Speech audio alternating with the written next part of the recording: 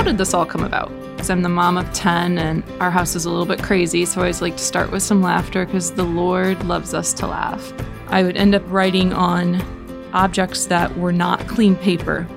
I claimed my dignity and decided I was not going to write a note to the school on a sock. Could you please just embrace your droopy purple flower? It's just a way for us to kind of learn and listen to the promptings of the Holy Spirit. Hello, my name is Mary Jo Parrish. I'm the founder of Kingdom Builders.